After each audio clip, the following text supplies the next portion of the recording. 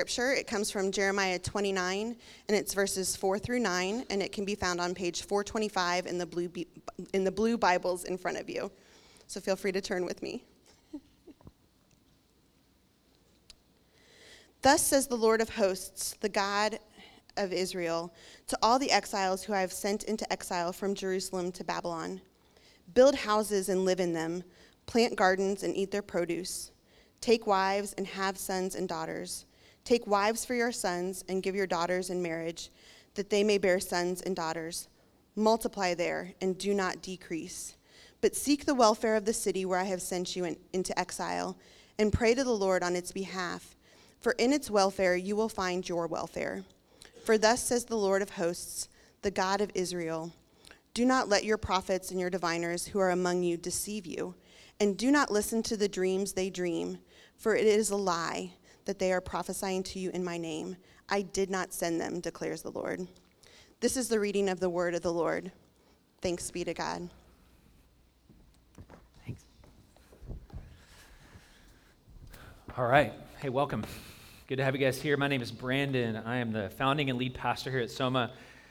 Thanks for being in a holiday weekend. I feel like these weekends, it's leaders who feel obligated because they feel bad for the staff, and so they're like, I got to go to church to support the pastors. And then the rest of us who are lame and don't own lake houses or weren't invited to a wedding or aren't on some kind of great honeymoon or trapped here. So we're going to make the best of it. We're doing what hopefully we should be doing, gathering and celebrating the life, death, and resurrection of Jesus together. So we are, if you're new, transitioning a series here. So every week, our practice is to get up after we pray for the city and to teach from God's word and to just kind of talk about what it looks like to be a people that are shaped by the word of God, who don't stand over God's word as judges, but stand under it as recipients, seeking to align our lives with the scriptures, which are really just a revelation of God's heart and his desires for human flourishing. So we've been in a series for the last several weeks on power, right? Lots of people talking about power right now. I want to encourage you to go back if you haven't been here with us. We've been talking about what it looks like to step into something we call redirection, right? To acknowledge that power is a gift of God that's given to human beings who are created in the image of a God who is himself powerful. To acknowledge that that power can be distorted and can be used for self-interested purposes, right? We talked about the distortion of power, how we as leaders think about holding our power in service of others. Last week, Pastor Josh talked about how to work within broken institutions, and so we talked about the intersection of power and institutions from the book of Daniel. And then this week, we're going to wrap it up, really just casting vision. And this is, I guess, what you call a bridge sermon into next week. So a little bit of, we're going to be here in Jeremiah 29. I want to set up kind of the broader context of Jeremiah for our time here. And then I want to look forward to the next series as we think about this fall. This will frame up really the entire fall in a vision series we're going to be doing on the kind of church that we believe that God has called us to be, to live in a kind of prophetic tension of the moment which we find ourselves in. And so we're titling today's sermon, Becoming a Creative Minority. What would it look like for us to have a vision for becoming a creative minority? So for those of you who are over 50 in the room, you're going to resonate with the first half of the sermon. I'm going to try to name something that you've probably been feeling and experiencing for the last couple decades. So all 6 of you in the room, we're glad that you're here. And I want you to understand where we live and hopefully be able to name something, because there's a shift that's happened that maybe for some of us, depending on where you find yourself right now, feels like bad news. The world in which we live is changing, it's shifting. It seems to be shifting right underneath our feet. And so I want to name something that many boomers and probably builders, the great generations before us, from a religious standpoint, have probably been feeling for some time, maybe unable to articulate it, but definitely seeing the signs and reading the tea leaves. And I want to talk about this because I think it's important that we all understand where we've come from. For younger people, I think sometimes we experience the world a certain way, and we don't understand why our parents are freaking out about everything. Okay, so I'm 38, so I'm right in the middle, right? A lot of you are under 20 or under 38 in your 20s. Some of you are beyond me in wisdom and experience and courage and life and love. But I was this is kind of just endemic of where we are. I was having lunch with a guy last week who's a couple years older than me, and he said, is it just me, or does it feel like our parents have lost their minds? And there's nobody to guide. Some sociologists would call this the sibling society feeling, that we feel like we have no elders. And particularly if you live in Broad Ripple, and you're looking around and you're looking for guides, who's going to show us what it looks like to live faithfully in the moment that we live in? And again, no greater evidence than just our parents' Facebook pages. It's just it's embarrassing, and many of you have blocked them, without telling them, and muted them, and you know how to do that. If you're older than 50, that is a thing. But I do want to draw attention to this because it has framed up how we think about church, how we think about life, how we think about work, and it really touches everything. So there's bad news for some of us because we feel like the world has just suddenly changed, and we don't recognize the place that we live. There's been a transition happening for some time. So let me just take a few minutes to explain. I want to try to condense hundreds of years of history, and really decades, though, and kind of focus on post-World War II realities, because there has been a transition. It's been happening on college campuses and in academia and philosophy really for a long time, but it's picked up speed on the ground, so to speak, over the last several decades, coming out of the 50s and 60s. There's a transition to what we would call a post-Christian culture, right, that is in full effect. It's a transition from what some have called the age of Christendom to what others have called the age of authenticity. And so it's really what you're feeling. And there's a sociologist that's really helped me understand this through this framework of three cultures. A guy is a Jewish sociologist named Philip Reith, and he talks about three eras of culture that we've experienced. So I'll put these up on the screen. And then you can kind of look at Western civilization and Christianity through this lens. I think it's really helpful. So first culture is kind of the pre-Christian world, right? This is before Judaism and Christianity really became kind of a dominant force in the West. This is a worldview that says all of life is charged with the supernatural, right? And so there are gods of rivers, and there are gods of animals and animal spirits, and really the goal in life was to appease those gods and try to manipulate those gods through cultic practices to earn their favor and try to, avoid them killing you, right? This is kind of the world we know prior to the birth of Christianity several centuries ago, and the way that we kind of think of it in the West. So that gave way then to what Reef calls the second culture. The second culture is the Judeo-Christian culture that many of us are familiar with. This is what's been called Christendom. It really started a long time ago, but got mainstream with the Edict of Milan. So the power dynamic shifted in, I think it was 331, when the Emperor Constantine issued this edict that said basically all violent resistance to Christians must stop. And a large portion of the Roman Empire converted, at least in name, to Christianity. And Christianity went from being this little persecuted minority to now being culture majority. So in just a few centuries, think about that. Christianity goes from Nero decapitating and taking people's bodies, putting tar on them, putting them on sticks and lighting them with pitch and fire around his courtyard, to now Christianity being more than 50% of the Roman Empire, just in a few centuries. So massive, massive change. So there's this Judeo-Christian, I'll call it a moral vision, that frames up philosophy and ethics and how people live in the world. There's this idea that now, from second culture, that the world is orderly, right? That there's a personal God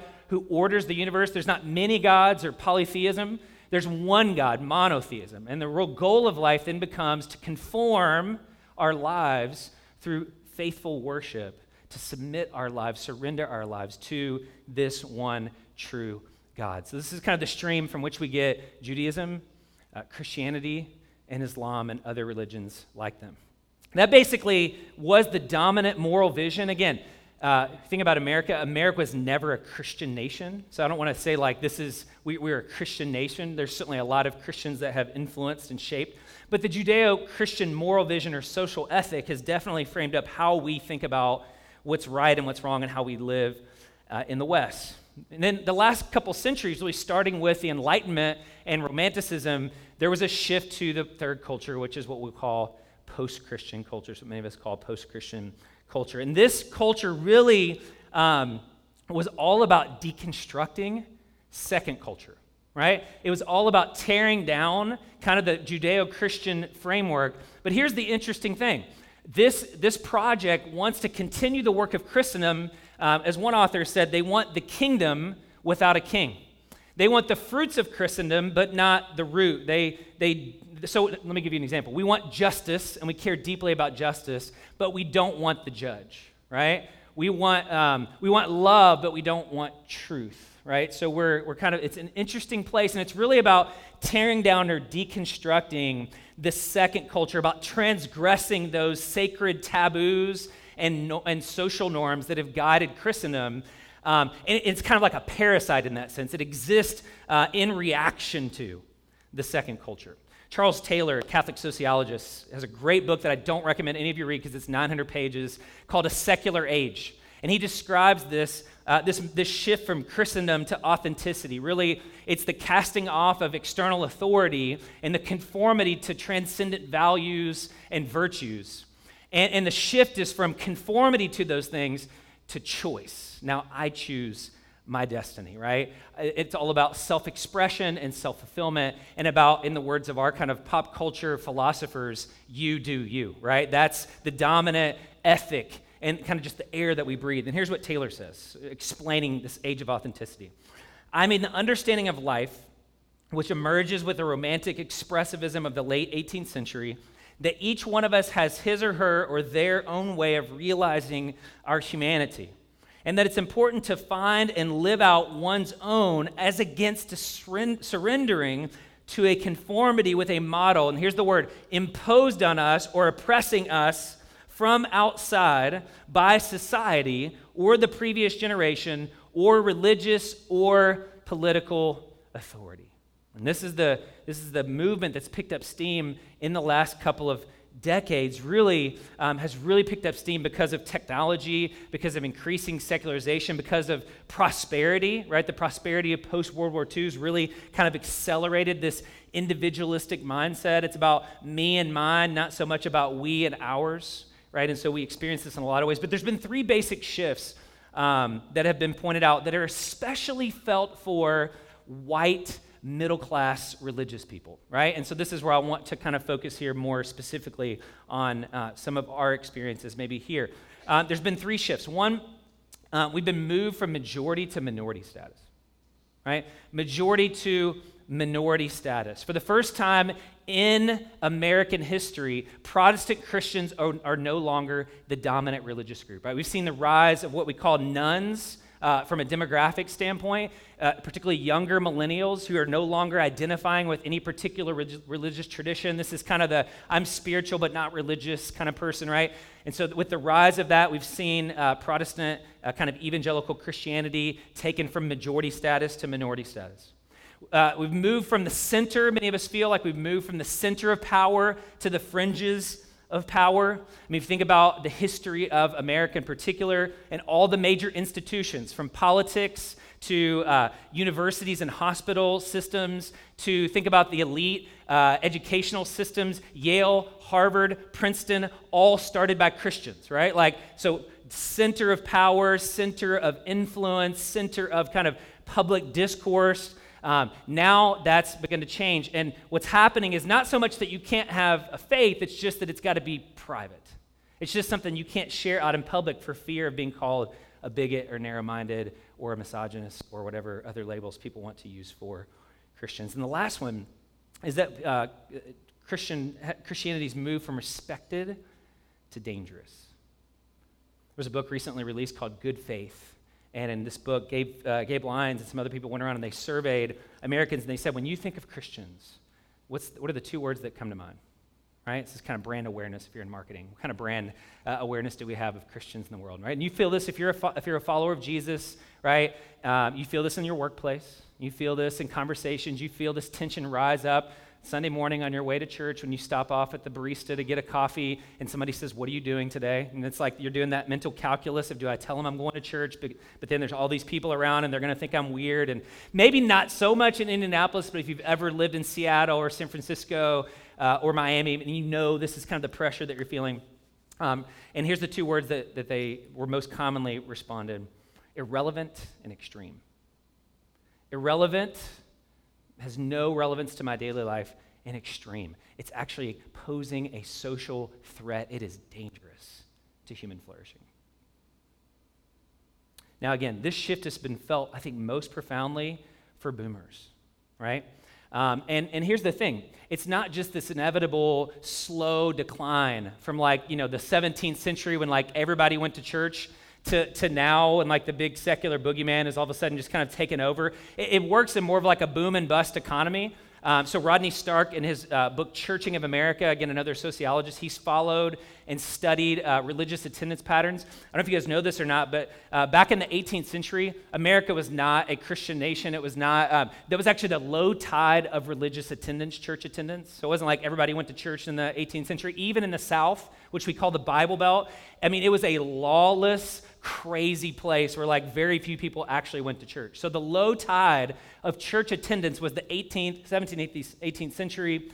You had the Great Awakenings. You had some things that happened that spurred on a lot of what we experience here when you look around in our community and you see Methodist churches and Presbyterian churches and American Methodist Episcopal churches. All of these came really back in the early 20th century. And Indianapolis was called 100 years ago the city of churches because there were so many new churches being started. All of that kind of peaked post-World War II. And think about it, it makes sense, right? The high tide of religious attendance was when some of you boomers were children, right? Because coming out of World War II, think about it, so much trauma, right? There was just a spiritual hunger. And there was kind of a return to God, at least for a short period of time. Then, again, everybody loses their minds in the 60s and 70s. We call that the age of anxiety. And things have continued to kind of seemingly go off the rails. But the question many of us find us asking ourselves is, what happened? How did it seem to come so quickly? There's an interesting framework for this, the Overton window of cultural influence. I'm not sure if you're familiar with it, but it helps explain some of the things that have happened and some of the ways this has been accelerating. Again, don't think of this as a bunch of people in a room in a conspiracy. We're just not that smart, okay? But these are the things that have kind of conspired together to create the moment that we're in. So you have a new idea, be it politics or gender or sexuality or economics, right? Everything starts and it's unthinkable. Just think about social media. For some of you who grew up 60 or 70 years ago, this is Huxley's Brave New World. You would have never imagined the world in which we find ourselves today. So it starts as unthinkable. Then it becomes radical, right? We think about a lot of this stuff that was happening with protests and sit-ins in the 60s and 70s. Then it becomes acceptable. Then it becomes sensible. Then it becomes popular. Then it becomes policy. And then it becomes history.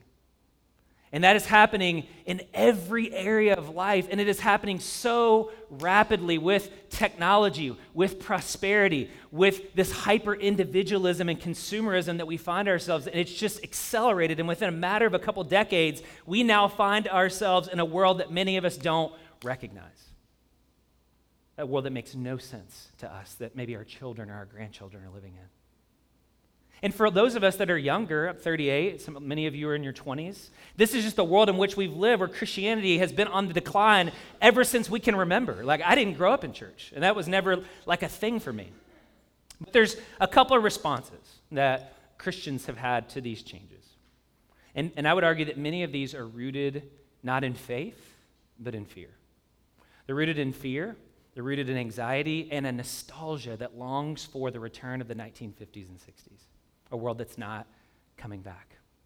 One response is rage, right? Out of fear, we rage, right? And this can be violent or this can be passive-aggressive, right? But there is a violence, a coercion, particularly in the realm of politics, right? And that's why there's so many appeals to go back to the 50s and 60s, right? The time when things were good, when we were in power, when we enjoyed certain privileges, right? And so we reach in the absence of faith, in the absence of a vision firmly rooted in God's promises, we grasp after things like political power. And we think if we can just get the right strong man or strong woman in Washington, then we can turn back the clock, right? And we utilize weapons of the flesh to fight spiritual battles. But it's rooted in fear. For some of us, it's not rage, it's retreat. I see this in books like Rod Dreher's Benedict option, where it's you know what? Let's all become monks, And let's all move out to the desert. Let's buy up property out in the Sahara Desert somewhere, out in Arizona somewhere, and let's get a shotgun and let's get a Bible and let's just wait for God to smoke this whole place, right? In some kind of a dystopian Kirk Cameron left behind vision of the future of the world, right? And if you don't know what that means, good for you. That means you didn't grow up in the 80s, okay? But it's just this Chicken Little, the sky is falling, and let's just withdraw. Let's separate ourselves because everybody's the Antichrist, and we need to avoid them at all costs. And let's create our little Christian subcultures in our Christian coffee. Like when I was in college, there was a coffee shop right off the campus at University of Kentucky that was called Holy Grounds. It's like this kind of weird stuff that we do to create alternative Christian communities because we're scared of the world around us. The last thing, which has actually been very popular, particularly here in Indianapolis, is not rage or retreat, but relevance. Let's try to meet the culture on their terms, right? So we see this in like the boomer movement in the 80s and 90s with what I'll call contemporary church, contemporary relevant church, right? So you have non-denominationals, and let's roll out the fog machines, and let's get the lights, and let's do MTV in church, and let's strip the Baptist off the church name, and let's look exactly like the culture. Let's use the culture to reach the culture, right? If we can just have cool, slick forms of marketing and communication, and now the buzzword with like missional and emerging churches is let's have authentic community. Let's like get in homes and let's do this, and that'll be the way that we'll really reach people. I mean, like all of us are implicated. We all kind of do this, and we think if we can just unlock the relevance code. The problem is with the church, a lot of people would say, is we just have bad PR. If we'll just do a better job marketing the church, and we'll remove some of the offensive things about Christianity because Christianity feels so archaic, right? It's just like, some of these views on sexuality, some of these views on money, some of these views on community and on the human person are just so outdated. And so if we can just adjust and tweak and modify and subtract some things, then we'll see the world come in. And what ends up happening in the relevance model is we compromise. We syncretize, right? And we end up getting colonized, right? There's a lot of talk about colonization right now. The most colonized group in the world is the church. We allow this third culture and all of its deconstructive tendencies to co-opt a vision for human flourishing. And we find ourselves compromising to the degree that what we call church really bears no semblance to historical Christianity. I mean, like, how many of my friends, I'm, again, in my late 30s, how many of my friends, in an effort to reach culture and be relevant, don't go to church anymore. Most of my friends don't go to church anymore. I'm a pastor. That's problematic. That's an awkward, dinner conversation. And it's the world in which we live. Mark Sayers, who's a cultural critic, calls these relevance churches disappearing flash mob churches. They're going away. Right? And the flash mob idea is that we gather and rally a group of people based on affinity and social networking. We get a bunch of people that share the same preferences together. He says it's like a vision for the future of the church that's the city of Bonn. It's clean, artistic, hipster with lots of flat white coffee options. But the reality is there's going to be a group of 60 to 70 to 80% of these people that turn over every year. There's no resilience. There's no commitment. There's no loyalty. And increasingly, there's no church. You can look around our neighborhood to see how that's happened in the past couple generations. These church buildings all over the city that used to be bastions of gospel movement, of kingdom vitality, are museums, relics of the past, with a bunch of 60 and 70, a handful of 60 and 70 and 80-year-olds clinging to a vision of the past. That's the bad news, right? The world has changed. Is there good news? And that's what we kind of want to step into here today. Is there good news? I think that there is. What I'm trying to name for us is a reality that all of us are trying to negotiate. All of us are trying to figure out what to do, right? And all of us are failing, right? It's not like the younger generation's figured it out and the older generation hasn't, or vice versa. We're all trying to figure this out together. And here's the thing I want you to walk away with today, hopefully a sense of hopefulness, is there is good news. With all of these changes, I believe that God is establishing a remnant, right? Like, I believe there is good news for us. And here's the good news, that change can open up possibilities for new beginnings.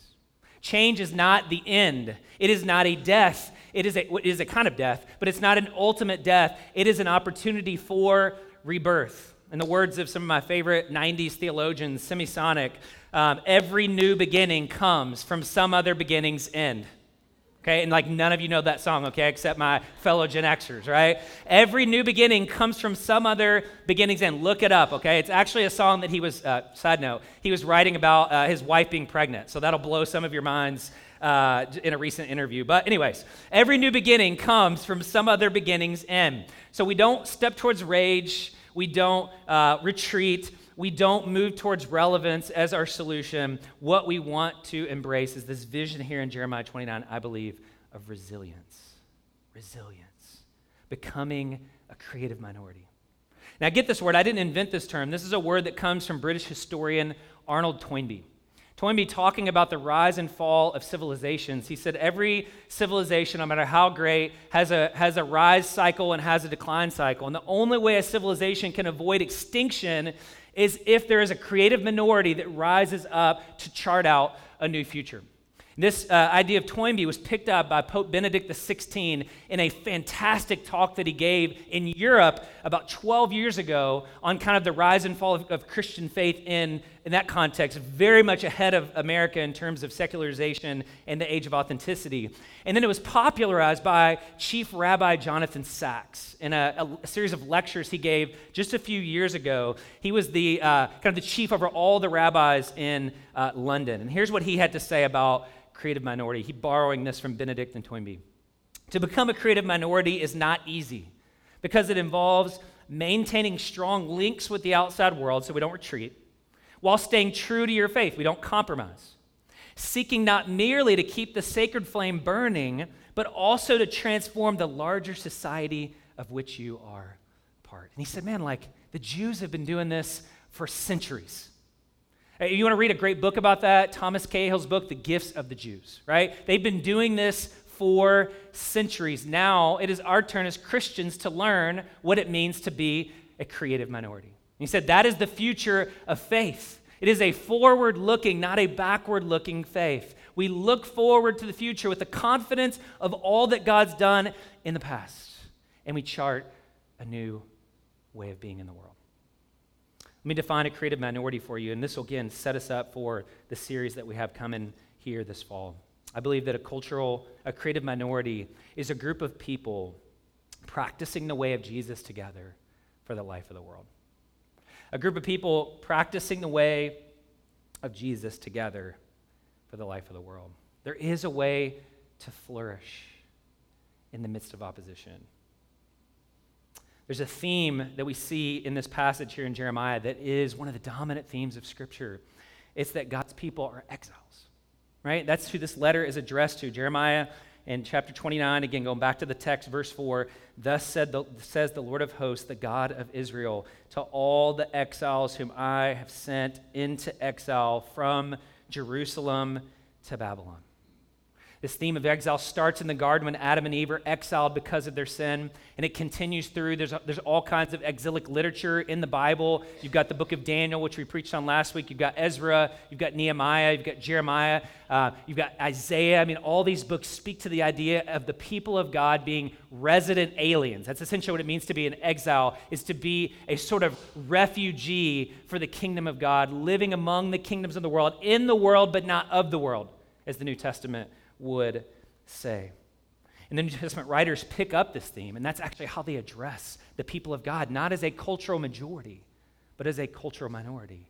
1 Peter chapter 1, verses 1 to 2, Peter, who walked with Jesus and lived with Jesus, says this, Peter, an apostle of Jesus Christ, to those who are elect or chosen exiles, according to the foreknowledge of God, not accidentally, but on purpose, the foreknowledge of God the Father, in the sanctification of the holiness or the set-apartness of the Spirit, for obedience to Jesus Christ and for sprinkling with his blood. May grace and peace be multiplied to you, not in spite of your exile, but in the midst of your exile. God has a purpose to renew and restore his people. So let's look just quickly at some of the characteristics of this community. Now, if you know anything about this this situation here, Babylon is in the Jewish mind. Jeremiah, the prophet, is writing to a decimated group of people, right? For whom the world has just experienced a tectonic shift. I mean, Babylon in the Bible is not just a geographic place. It is a metaphor. It is an archetype, if you want to call it that, for violence, for arrogance, for hostile opposition to Yahweh. It is the opposite of what it means to flourish for a Jew would be Babylon, right? And they are taken out because of their disobedience, because they forget God. If you want to summarize the Old Testament in like 4 words, here it is, right? Forget God, right? There's forgetfulness, there is exile, there is judgment, and there is return, right? That is the cycle and the pattern of the book of Judges, of the Exodus, of all these books here in this kind of prophetic literature. They forget God. They get politically and economically and spiritually corrupted. God exiles them. He sends pagan nations to discipline his people, to judge them, but then he brings them back, right? And this is the situation that they find themselves in. They're literally on the banks of Babylon, hanging out in a religious ghetto, wondering what should we do. And here's the crazy thing about the book of Jeremiah. There are false prophets in those days just like there are false prophets right now. Some of the false prophets were saying, separate yourselves, right? Don't defile yourselves. Don't go into Babylon. You will be destroyed. Some of the prophets were saying, no, they had this sense of triumphalism. God's going to destroy and wipe out the Babylonians. Just wait and watch. It's going to be 2 or 3 years. There was this kind of militancy and a movement of people who thought that God would come and destroy the Babylonians. You know how long they were in exile? 70 years. And what Jeremiah is saying is, don't do that. Don't rage. Don't retreat. Don't try to be relevant. Don't assimilate, right? Because that's what they would do. That's how they assimilated people in, is they would take men, like we see this in the story of Daniel, and they would bring them and they would transport the cultural elites into Babylon. They would strip them of their cultural identity, their commitment to Yahweh, their commitment to the Torah and to a Torah way of life, which was a way of life. It was not just a doctrinal statement. I mean, it was a way of life. And they would immerse them in the language and the literature of the Babylonians. And then within a couple generations, they would be completely assimilated in. And he says, don't do that. Don't compromise. Be a creative minority. What do we see here with a creative minority? A couple things. We'll begin to wrap up and cast some vision for your imagination. Thus says the Lord of hosts, the God of Israel, to all the exiles whom I have sent into exile from Jerusalem to Babylon. Build houses and live in them. Plant gardens and eat their produce. Take wives and have sons and daughters. Take wives for your sons and give your daughters in marriage, that they may bear sons and daughters. Multiply there, do not decrease, but seek the welfare of the city where I've sent you into exile, and pray to the Lord on its behalf, for in its welfare you will find your welfare. First thing we see in a creative minority is hope, right? Hope. Not cynicism, not despair, not people freaking out. What am I going to do? Hope. God says, you are my people. I have given you an identity. You are called by my name. You are the people of Israel. You are the covenant ones who I am fulfilling my promises. I am the God of Abraham, Isaac, and Jacob. I have been their God, and I will be your God. Do not despair. I have actually sent you on purpose into this exile for the explicit mission of living out a vocation among these Babylonians. I have given you a job. I have sent you here to renew you and then to use you as agents of transformation among the Babylonians. So God says, don't freak out. You're God's people. You have been sent. You are not abandoned. God has not forgotten you. You don't need to grasp for political power. Settle down, right? Like, put your hope in me. Put your hope in my sovereignty. I am the God who transcends all geopolitical realities in the world. I am not a God that can be contained to a local deity, which is how most of the gods were in those days. Tribes with their deities. He said, no, I'm the Lord over heaven and earth. I'm the Lord of history. I've got this. I've got you. We see not only hopefulness, but creativity, right? He says, settle down. Right? Build houses, call the architects, right? Don't be an arsonist just deconstructing and burning things down. Be an architect. Be a builder, right? Like renovate homes, build homes, get busy producing civilization, build institutions, right? Build businesses, create new ways of being in the world. Like live your life, settle down, build, multiply life in a culture of death. You want to know how you're going to outlast your neighbors who are pursuing a way of violence that is completely at odds with God? Just be faithful. Settle down, and don't just think about yourself. Think about your children and your grandchildren. Worry more about what you're for than what you're against. Easy to be against the world, but what are we for? What are we building, right? I love Isaiah, right? We will be called, the Spirit of the Lord is upon us to preach the good news of the kingdom, right? We will be called the oaks of righteousness, right? We will be called the repairers of the breaches, the gaps, right? God says, I will raise you up to be builders of a new way of being in the world. It's going to require a ton of imagination, a ton of creativity, because this isn't about left or right. This isn't about nationalism or globalization or localism. This is about the kingdom of God. Third thing we see is healing. We should be a community of healing, right? He says, work for their welfare, for in their welfare you will find your welfare. That word welfare there is the word shalom. It's peace. And not just the absence of conflict, right? A full vision for holistic, comprehensive flourishing in every direction, every domain, every industry, every neighborhood, right? It is full physical, spiritual, economic, social, relational, psychological wholeness. That is what the word righteousness means in the Bible. It is not just a private morality that has to do with me and God. He's saying it should spill out into every single domain of culture. We should be a place of healing. And here's the crazy thing. He ties our welfare to the welfare of the city. Like, do you see what he's saying? If you are a kind of person that would say, let's just step back and watch the world burn, what he would say to us is, if the city goes to hell, so does your soul.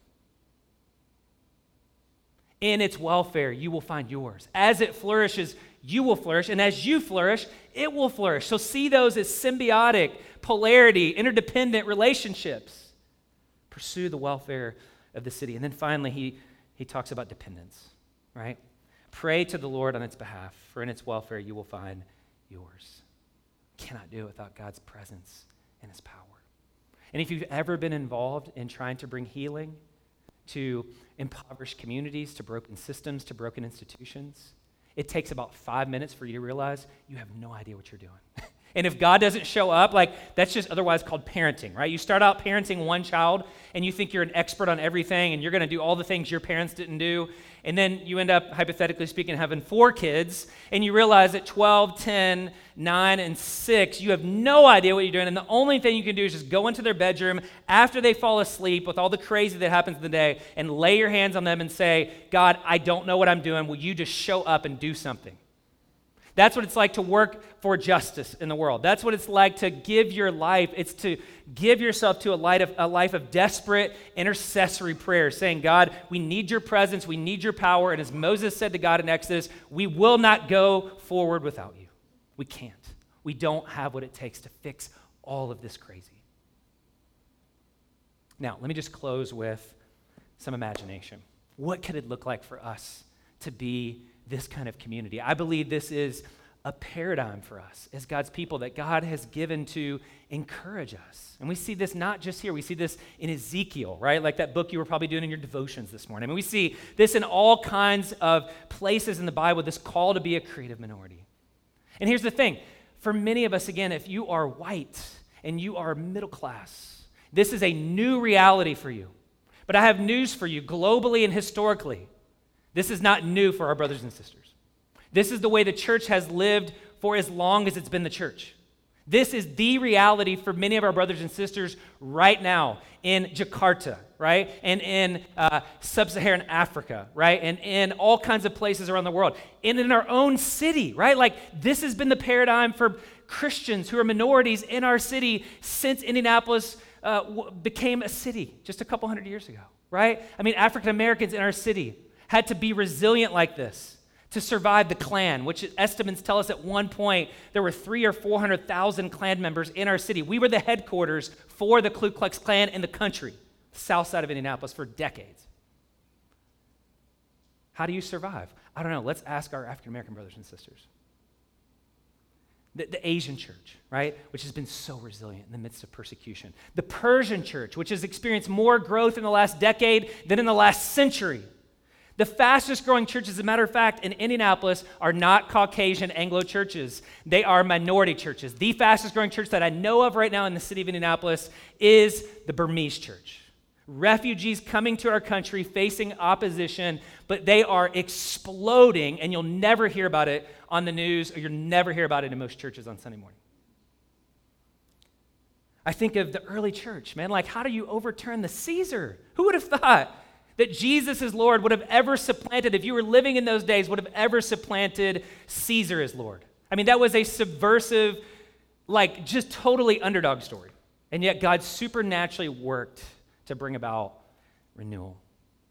I think of Hannah More in the 18th century, and I could give lots of examples, who was an author and a playwright, who worked among the poor and worked with Wilberforce, worked with Granville Sharp, worked with Bailey Porteous to bring about the abolition of slavery through her literature and through her plays, fought for justice with this group of people, a creative minority.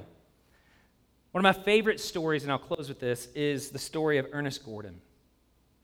Ernest Gordon, if you've read the book or watched the movie To End All Wars, you'd be familiar with this story.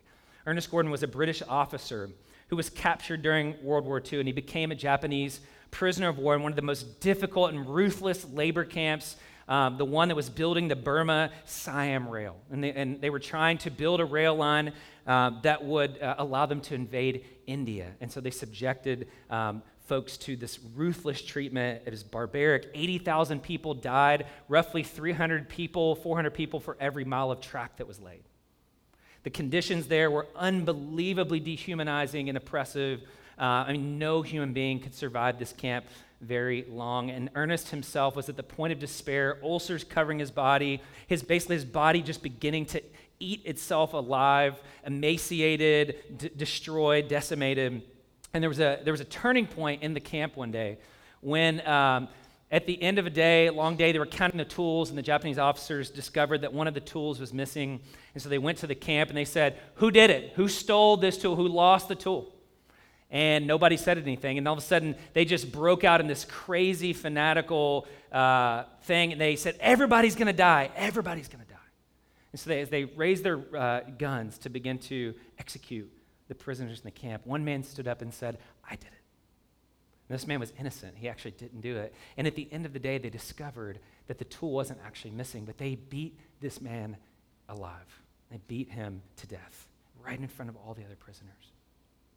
And Ernest Gordon, as he recounts this, he said, the thought that came into my mind watching this act of substitution, this is a real story, watching this act of substitution, was the words of Jesus. He was kind of piecing together from his childhood. He was not an active believer at the time. Greater love has no man than this, and he lays down his life for his friends. And he said literally everything began to shift. There was a solidarity, people crossing racial and ethnic and socioeconomic boundaries, caring for each other, burying one another, treating each other's wounds, loving each other. Matter of fact, I think it was 2 Scots nursed him back to health. And he said some crazy things started coming. They started a Bible study. And this Bible study led to what he called a jungle university. Jungle university, let me describe it. Whoever had expertise in a certain field would teach a course to other students. The university soon offered courses in history, philosophy, economics, mathematics, natural sciences, and at least 9 languages. Professors wrote their own textbooks as they went along on whatever scraps of paper they could find. Prisoners with artistic talent salvaged bits of charcoal from cooking fires, pounded rocks to make their own paints, and managed to produce enough artwork to mount an exhibition. 2 botanists oversaw a garden specializing in medicinal plants. I don't know what they were doing there, but a few prisoners had smuggled in string instruments. Other musicians carved woodwinds out of bamboo, and before long, an orchestra formed. One man blessed with a photographic memory could write out complete scores of symphonies from Beethoven, and soon the camp was staging orchestras, ballets, and musical theater performances. Gordon himself would go on after he was released from this labor camp to become a Presbyterian minister and the dean of chapel at Princeton. And he wrote this in the memoir, and here's what he says in reflecting back on his time. Death was still with us, no doubt about that, but we were slowly being freed from its destructive grip. We were seeing for ourselves the sharp contrast between the forces that made for life and death. Selfishness, hatred, envy, jealousy, greed, self-indulgence, laziness, and pride were anti-life. Love, heroism, self-sacrifice, sympathy, mercy, integrity, and creative faith, on the other hand, were the essence of life, turning mere existence into living in its truest sense. These were the gifts of God to men. True, there was hatred, but there was also love. True, there was death, but there was also life. God had not left us. He was with us, calling us to live the divine life of fellowship. Perhaps something like this was what Jesus had in mind when he turned again and again to his favorite topic, the kingdom of God. In the soil of this violent, disordered world, an alternative community may take root. It lives in hope of a day of liberation. In the meantime, it aligns itself with another world, not just spreading rumors, but planting settlements in advance of that coming reign. Let me throw the Overton window back up on the screen and ask you a question to consider as we go to communion. What if the crazy idea that God is trying to advance in this moment is that what we're living in is a rebirth and a new beginning and a renewal, not the death and the end of the church and the death of Christianity? What would change for us if we actually believed that? If we believe that just like in the Old Testament, the deepest darkness prepares us for the brightest light, that Christians have been their best historically, not in the center of power, but on the fringes, not when they're the majority, but when they're the minority, not when they're well respected, but when they're viewed with ill repute. What if this is an opportunity for the church to experience renewal, for us to become a creative minority, for us to listen and heed the words of the prophets that teach us that after every exile, there is a return. After every destruction, the ruins can be rebuilt. And after every crisis, there is a rebirth. Let's pray.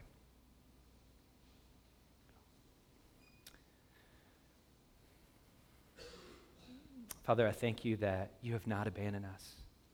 You know, the world is changing and it will continue to change. You never change.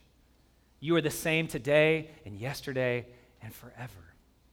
So God, I pray that that would be our confidence, that we would entrust ourselves to your sovereignty, to your goodness, to your vision for us to flourish even in the midst of opposition. Help us to not be afraid, to not live a life of fear, but one that is rooted and anchored in faith and hope and love, understanding that love has the possibility to change the world, and it has.